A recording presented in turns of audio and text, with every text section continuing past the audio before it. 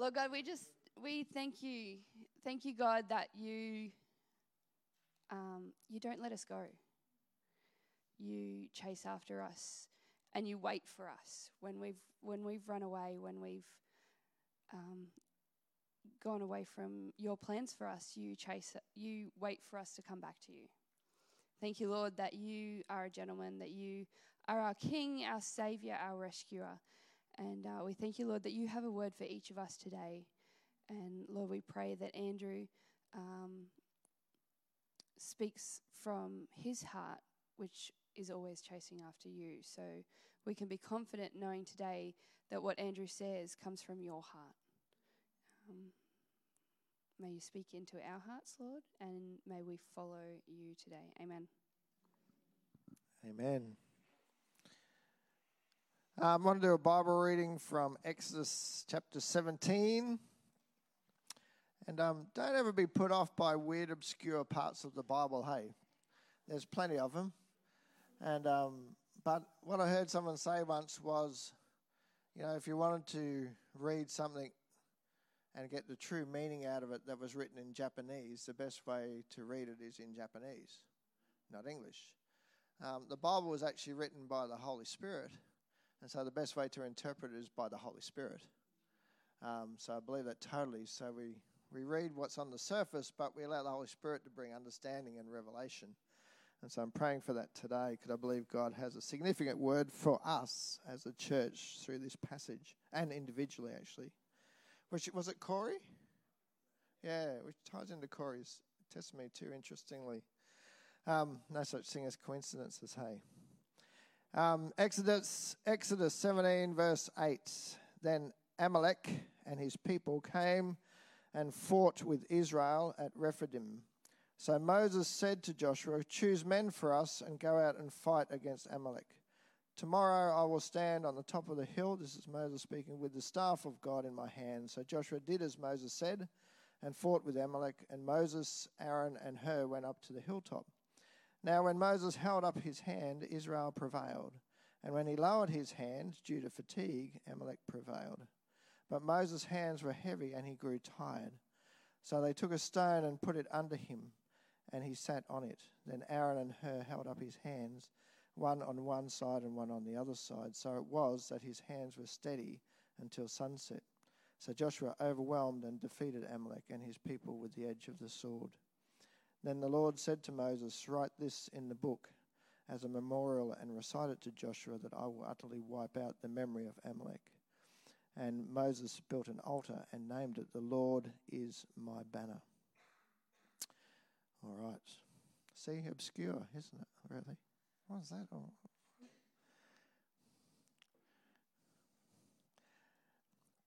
It's been I don't know if you've been watching the news. I always encourage people not to watch the news, but then sometimes I watch it too much myself.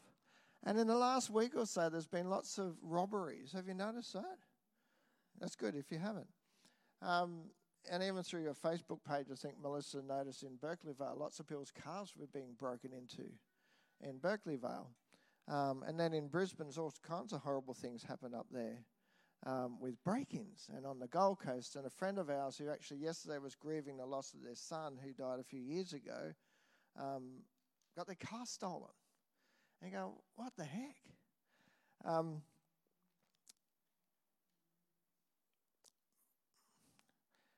But I think to bring it into a spiritual context, I want you to think about the Bible tells us that the enemy, the thief, the devil, call him what you like, comes to steal, kill, and destroy.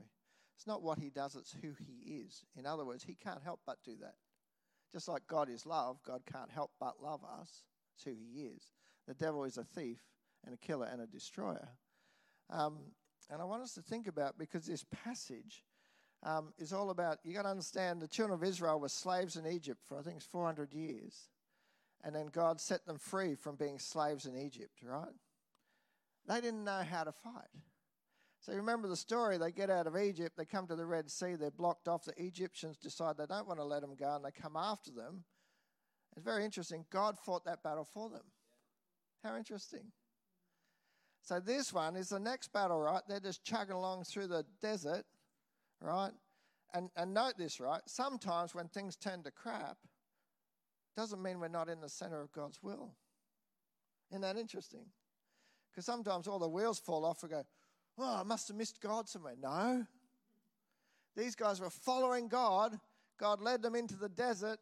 And next thing you know, they got these guys on their tail. The Amalekites, I think they call them, right? And in Deuteronomy, it tells us this, because this is how the devil plays, right? Just if you haven't noticed. It says, remember what Amalek did to you on the way as you were coming. This is out of Deuteronomy 25, 17, 18. You were coming out of Egypt, how he met you on the way and attacked your rear ranks. All the stragglers at your rear, when you were tired and weary, and he did not fear God. That's what got God upset, actually.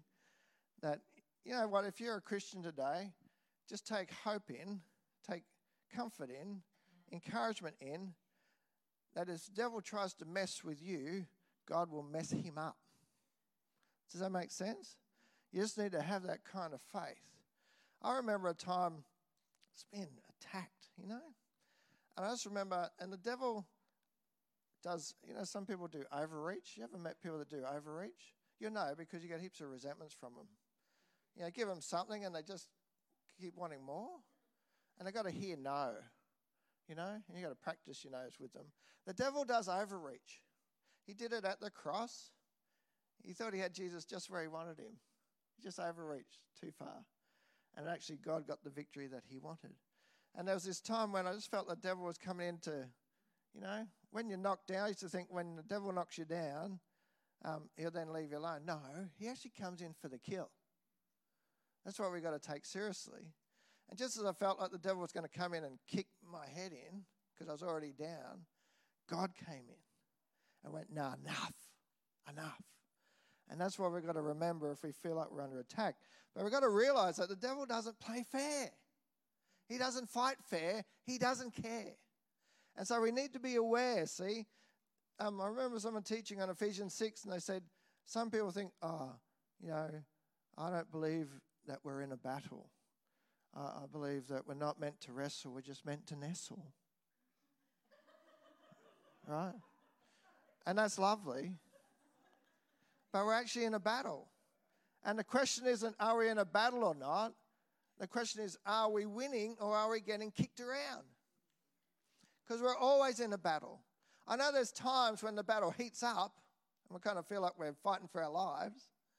But there's other times when, actually more dangerous times, when we're cruising along, we're actually more susceptible to the enemy often because we forget to rely on God when life's cruisy. So I want to talk about how to win the battle. And remember, right, the Israelites were led out of Egypt, taken out of slavery, which is the symbolism, right, for us getting out of our sin and into the freedom people were talking about today. And they were going to the promised land, so they're heading to their inheritance. They're heading to everything good that God had for them, right? And so the picture for us today is that we're on a journey to, God wants to save us, if he hasn't already, out of our sin, out of our slavery. And he's got us on a journey to our inheritance, which is sure heaven, but also a bunch of great stuff on the way. Does that make sense? And so the enemy's going to come behind and attack us in our weakest areas to try and stop us from receiving our inheritance. Stop us receiving the blessings. Because you know the devil can't hurt God. You know that, right? God's too big. Too big to fight the devil. He sends his angels to fight the devil. The whole yin-yang thing is a lie, just if you're wondering. Right? God's too big to fight the devil. And so the only way God can hurt the devil is to hurt his people. Ta-da! Look around. Watch the news. What's the devil doing? Particularly the Jewish people and Christians. Have a look and Google how many Christians are being martyred and persecuted around the world right now. So we need to be aware and on guard of where's the devil trying to attack me? What's he trying to steal? Okay? And where's he operating in your life or trying to sneak in to steal stuff from you that's rightfully yours, by the way, that God has ordained for you to have?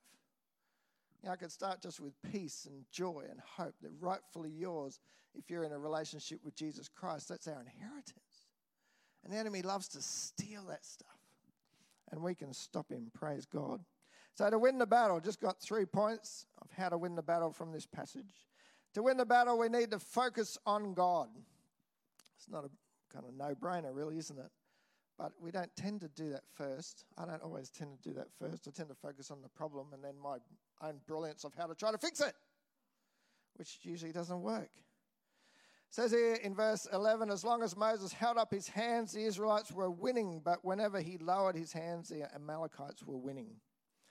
I think it's fair to assume here that God told Moses what to do. It says Moses said, but you know the Bible tells us in other places that Moses talked with God like a man talks to his friend. Pretty amazing, right? So I'm pretty sure Moses got the plan from God. And he said, I'm going up the hill to hold up my hands. I don't know if you ever come to church and see people holding up their hands. Are they just stretching their arms? Like, what is that deal? Is they doing weird things? Is this like aerobics or, you know? What is that? Well, you know what it meant in the Old Testament was they raised their hands in prayer. That's what it meant. So while his hands were raised, that was the way they prayed in those days. And so the symbolism was that when he stopped praying, they stopped winning the battle. When he started praying, they were winning the battle. Does that make sense? I also think there's a connection there. Sometimes I don't think it matters what you do as long as you're in God's presence and he has your focus. So maybe he's doing a bit of worship too. You know, if we get into the Word of God and read the Bible, if we spend time praying, listen to worship songs, then I think we're in God's presence. He has our focus, and then we're doing that part that Moses was doing that we need to do to win the battle. That makes sense. I heard recently, don't discard the message just because the messenger is not perfect. It's not bad, hey? How many times do you discard God's message because you've judged the messenger? Go through the Bible and find out how many flaky messengers there were. God just uses flaky people. You know why? Because he doesn't have any others. We're all flaky. Turn to the person next to you and say, I love you, but you can be a bit flaky. Right? It's just true. And if we just lower our expectations of people, right, life will be a bit easier. So next time you sense, I had a guy, right, and I realized this recently, I've talked about him before. I'll just wait for him to come back. Pretty patient, I got all day. You heard me talk about a guy called Ray Kay, who was a very influential person in my life. It's only recently that I realized that he was only in my life for 4 years. How interesting is that? I met him when he was probably 52, and he died of a heart attack when he was 56. But those 4 years, God used that man to seriously impact my life for the better, right? But Ray Kay was one of those guys. He'd been in Pentecostal churches, and he'd say, I've got a word for you, Andy. Right? Okay, here we go. But you know what? Probably 3 out of 10 times he was on the money. So I was listening because it was worth hearing if it was one of those 3 times. Does that make sense? So don't throw out the message just because of the messenger. Can we get that in our spirits today? Because God sometimes he wants to get a message, and he doesn't care sometimes who he uses. He just wants us to get the message. And the message was, Moses, you focus on me, and Joshua and the fighting men go into battle. What is interesting, I've talked about this, Israelites' first battle, they'd been slaves, and that's all they knew. Then crossing the Red Sea, God fought for them. I talked about that. And having to do anything. But now God is saying, I'm still with you. I'm still involved, but this time you need to do something too. Before we are Christians, we are slaves to sin. We don't fight because we're not even sure we need to fight. But we get saved. When we get saved, come in a relationship with Jesus, especially in the first few months, God often fights many battles for us. Do you remember that when you're first a Christian? It's kind of like you're in the back of a limousine and everything was cruisy. And then somewhere like 6 months, 12 months, 6 weeks, 8 weeks down the track, it's like the limousine kicks you out. No offense, Gary, you get an old V-dub that actually hasn't been done up properly. And you feel like, someone who was a new Christian in our last church said to me, it was like, when I first became a Christian, it's like cruising down the freeway. And then when the honeymoon period finished, it's like driving slowly around the back streets of Balmain. Like just hard work. And so sometimes we think, what's happened? It's like, no, God's just letting you grow up. And this is what he's doing with his people. He rescued them out of Egypt. He fought for them and then said, hey, I actually want you to get involved. I'm not going to do it all for you. I'm going to do my part, but you need to do your part. And sometimes that's what we forget. We go, oh, God, do something. He says, I am. Can you do something too? Is that okay? Joyce Meyer puts it like this. We can't do his part, and he won't do our part. So if you feel like you're stuck, just make sure you're doing your part, because God's always faithful to do his part. Sometimes we're waiting for him to do something he's already doing. He's waiting for us to unlock that key that wins the battle. Some commentators say, I said that too. Let's just move on. I love this, right? The guy called Billy Sunday, he was a great baseballer in America, lived from 1862 to 1935, was an American outfielder in baseball's National League and widely considered the most influential evangelist during the first 2 decades of the 20th century. He had this to say about prayer. He that is a stranger to prayer is a stranger to power. He's a guy who was very effective in his ministry. He said, he who is a stranger to prayer is a stranger to power. Friends, if you want to access the power of God, we've got to connect with him. We've got to position ourselves to receive his power.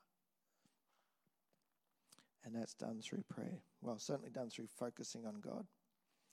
To win the battle, we need to know where the power comes from, and it's not from us. We need to use the weapons God has given us, and the most powerful weapon we have is our relationship with Jesus. So the first thing to do when we find ourselves in a battle is to focus on Jesus. Number 2, to win the battle, we need to obey God's direction. Moses said to Joshua, choose some of our men and go out to fight the Amalekites. Tomorrow I will stand on the top of the hill with the staff of God in my hands. The second part of the message from God to Moses, through Moses to the people, was to go and fight. This was new for the Israelites, as we've talked about. They had to do their part. So too, we need to do our part, and every battle is different. And I think that's where we need to seek God. It's important that we seek God and hear from him what our part is, and then we obey. When we obey, we'll see God work in us to bring about a victory. Now, think of this. Moses' part at that point in time, in that season, was to hold up his hands, right? He was the leader. God used him. He had to hold up his hands. Aaron, his brother, part was to help him hold up his hands when he got tired. And Hur, which a lot of people think was his brother-in-law, Miriam's husband possibly, was there too. So they're a team, right? Playing their part. Joshua's part was to lead the army, and the men's part was to fight with Joshua in the battle. If any of those people hadn't done their part, then their victory may not have been won. I'm talking probably more corporately now. This is why I love team. You know what? Jesus was the Son of God, right? And he had a team. So then maybe team's important. Do you think that? I'm not a big, independence just isn't one of my values, probably never will be. Because I just think God's called us to be interdependent. Not codependent, but interdependent. Okay with relationship. Okay with expressing our needs to one another. Okay with relying on other people sometimes when we need them. Sure, I need to tie my own shoelaces. I'm old enough to do that. There's other times when I need help, and it's okay to ask for that. Jesus did that with his disciples. There's times he asked them to do stuff. God has given us all gifts, and he expects us to discover them and develop them and use them for his glory.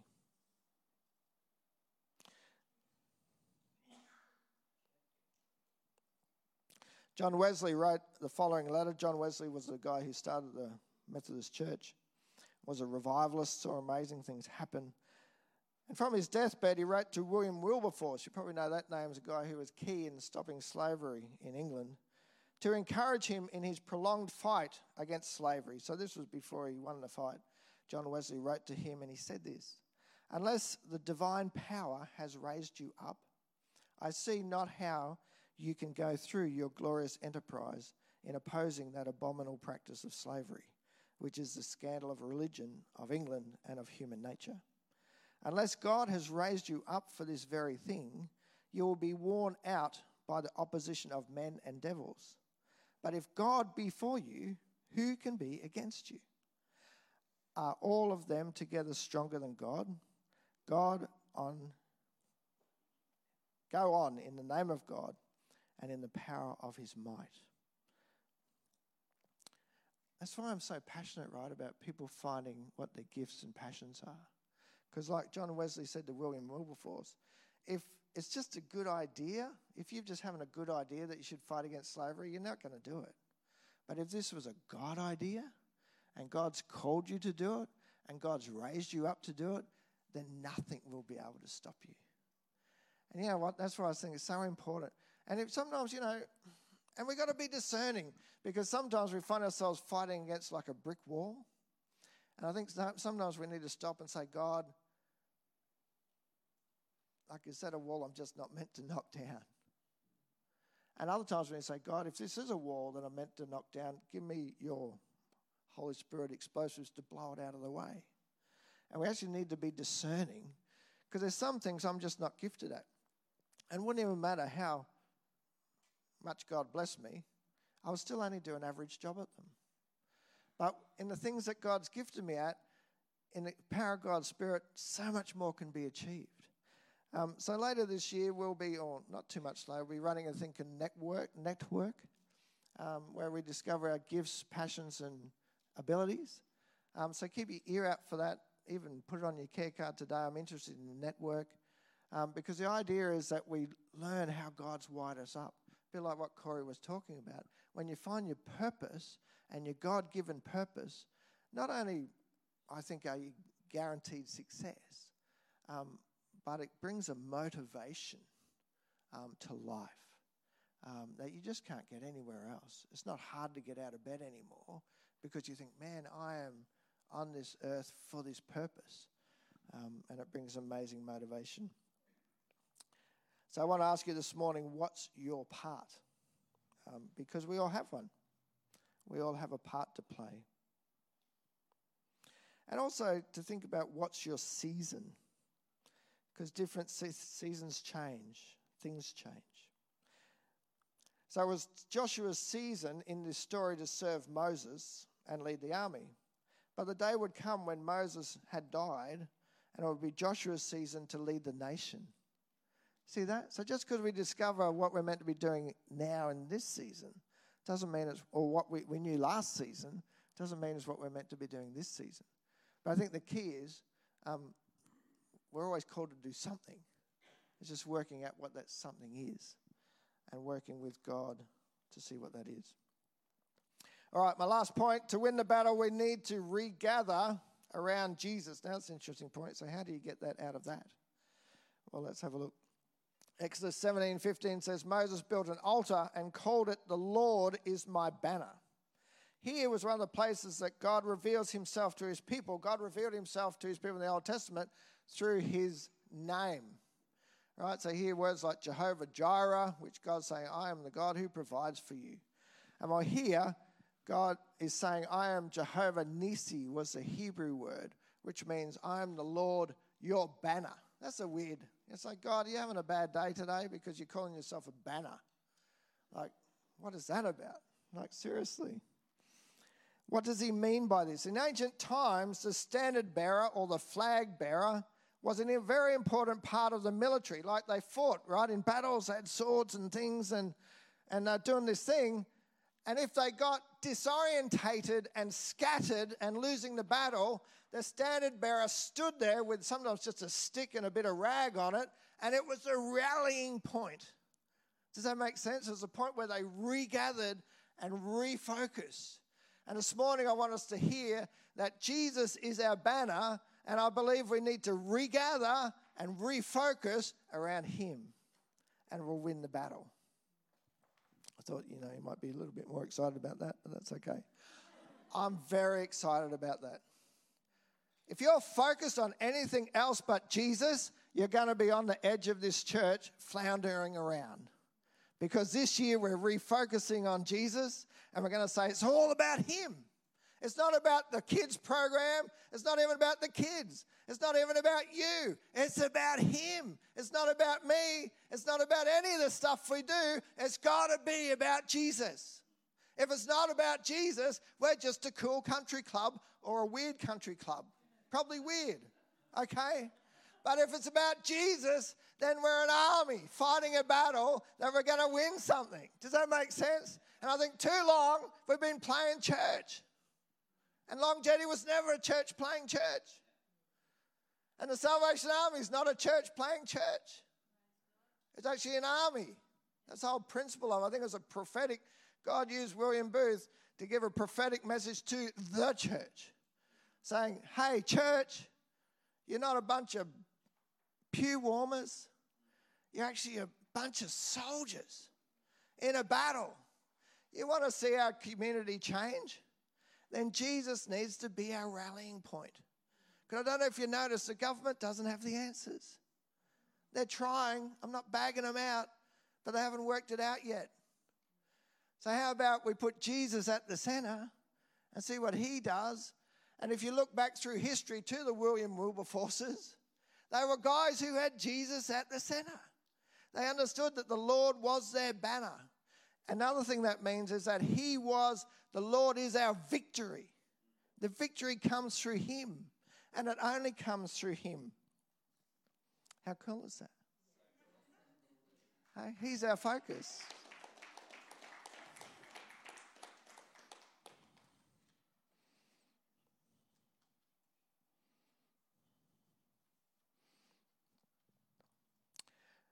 I don't do this often. Okay. I do listen to worship music often. But I don't listen often to... I did grow up in the Salvation Army. Been in the Salvation Army my whole life. And I did used to play a brass instrument called a cornet. But I don't often worship Jesus through listening to brass band music. Because I'd had enough of it in the first 20 years of my life. But this song came to my mind, right? And yesterday,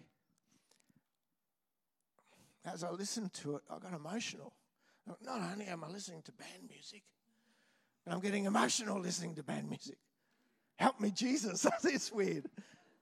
But this was a song, right? And it stirred something in my spirit. And it says this, soldiers of our God, arise. The day is drawing nearer. Shake the slumber from your eyes. The light is growing clearer. Sit no longer idly by while the heedless millions die. Lift the blood-stained banner high, who is Jesus, and take the field for Jesus. Hey? Storm the forts of darkness, bring them down. Storm the forts of darkness, bring them down. Pull down the devil's kingdom wherever he has dominion. Storm the forts of darkness, bring them down. The second verse says, see the brazen hosts of hell. They were poetic, these guys, weren't they, back in the day? Their art and power employing, more than human tongue can tell, the blood-bought souls destroying. Hark from ruin's ghastly road, victims groan beneath their load. Forward, O ye sons of God, and dare or die for Jesus. Hey? No wonder these guys were inspired. You know, William Booth thought he was going to take over the world. He probably got a bit ahead of himself. But he was on the right track, because Jesus is going to take over the world, just if you haven't read that part of the book. Verse 3, warriors of the risen King, great army of salvation, spread his fame, his praises sing. and conquer every nation. See, here he goes. Settle down, William. Raise the glorious standard higher. So raise Jesus higher. The Bible says if we lift him up, he will draw all men to himself. See, it's not about us. It's not about church. It's not about programs. It's about Jesus. And it has to be. Otherwise, we're going to look. We're just going to get our job done, basically.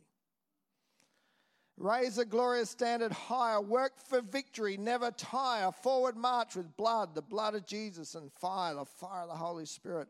And win the world for Jesus. Hey?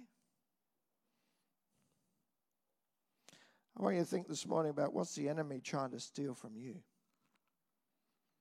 What's the enemy trying to steal from you? And maybe in the name of Jesus today, you just need to say, enough. And the only way we have power of the enemy, we're not strong enough to fight the enemy. We didn't make it into the yin and yang. We're not even that powerful, right? But when we connect with Jesus, in his power, we have power to fight the enemy.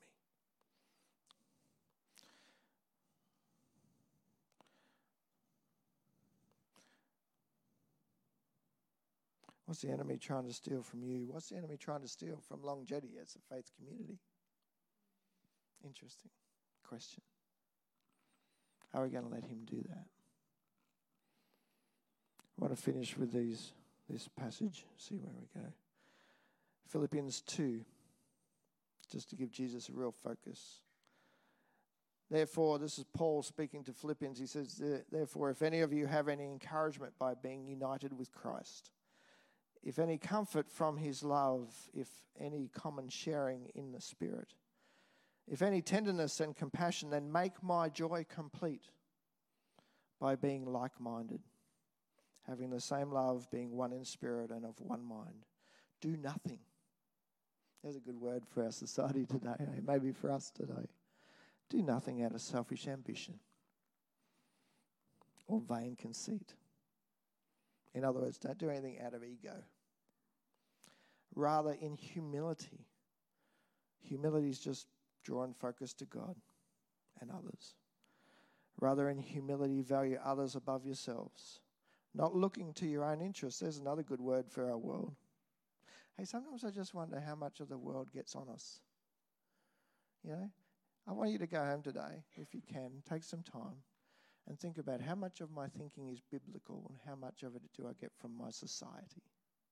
And you may be surprised. Because if we line up with the truth of this world, we cannot win the victory.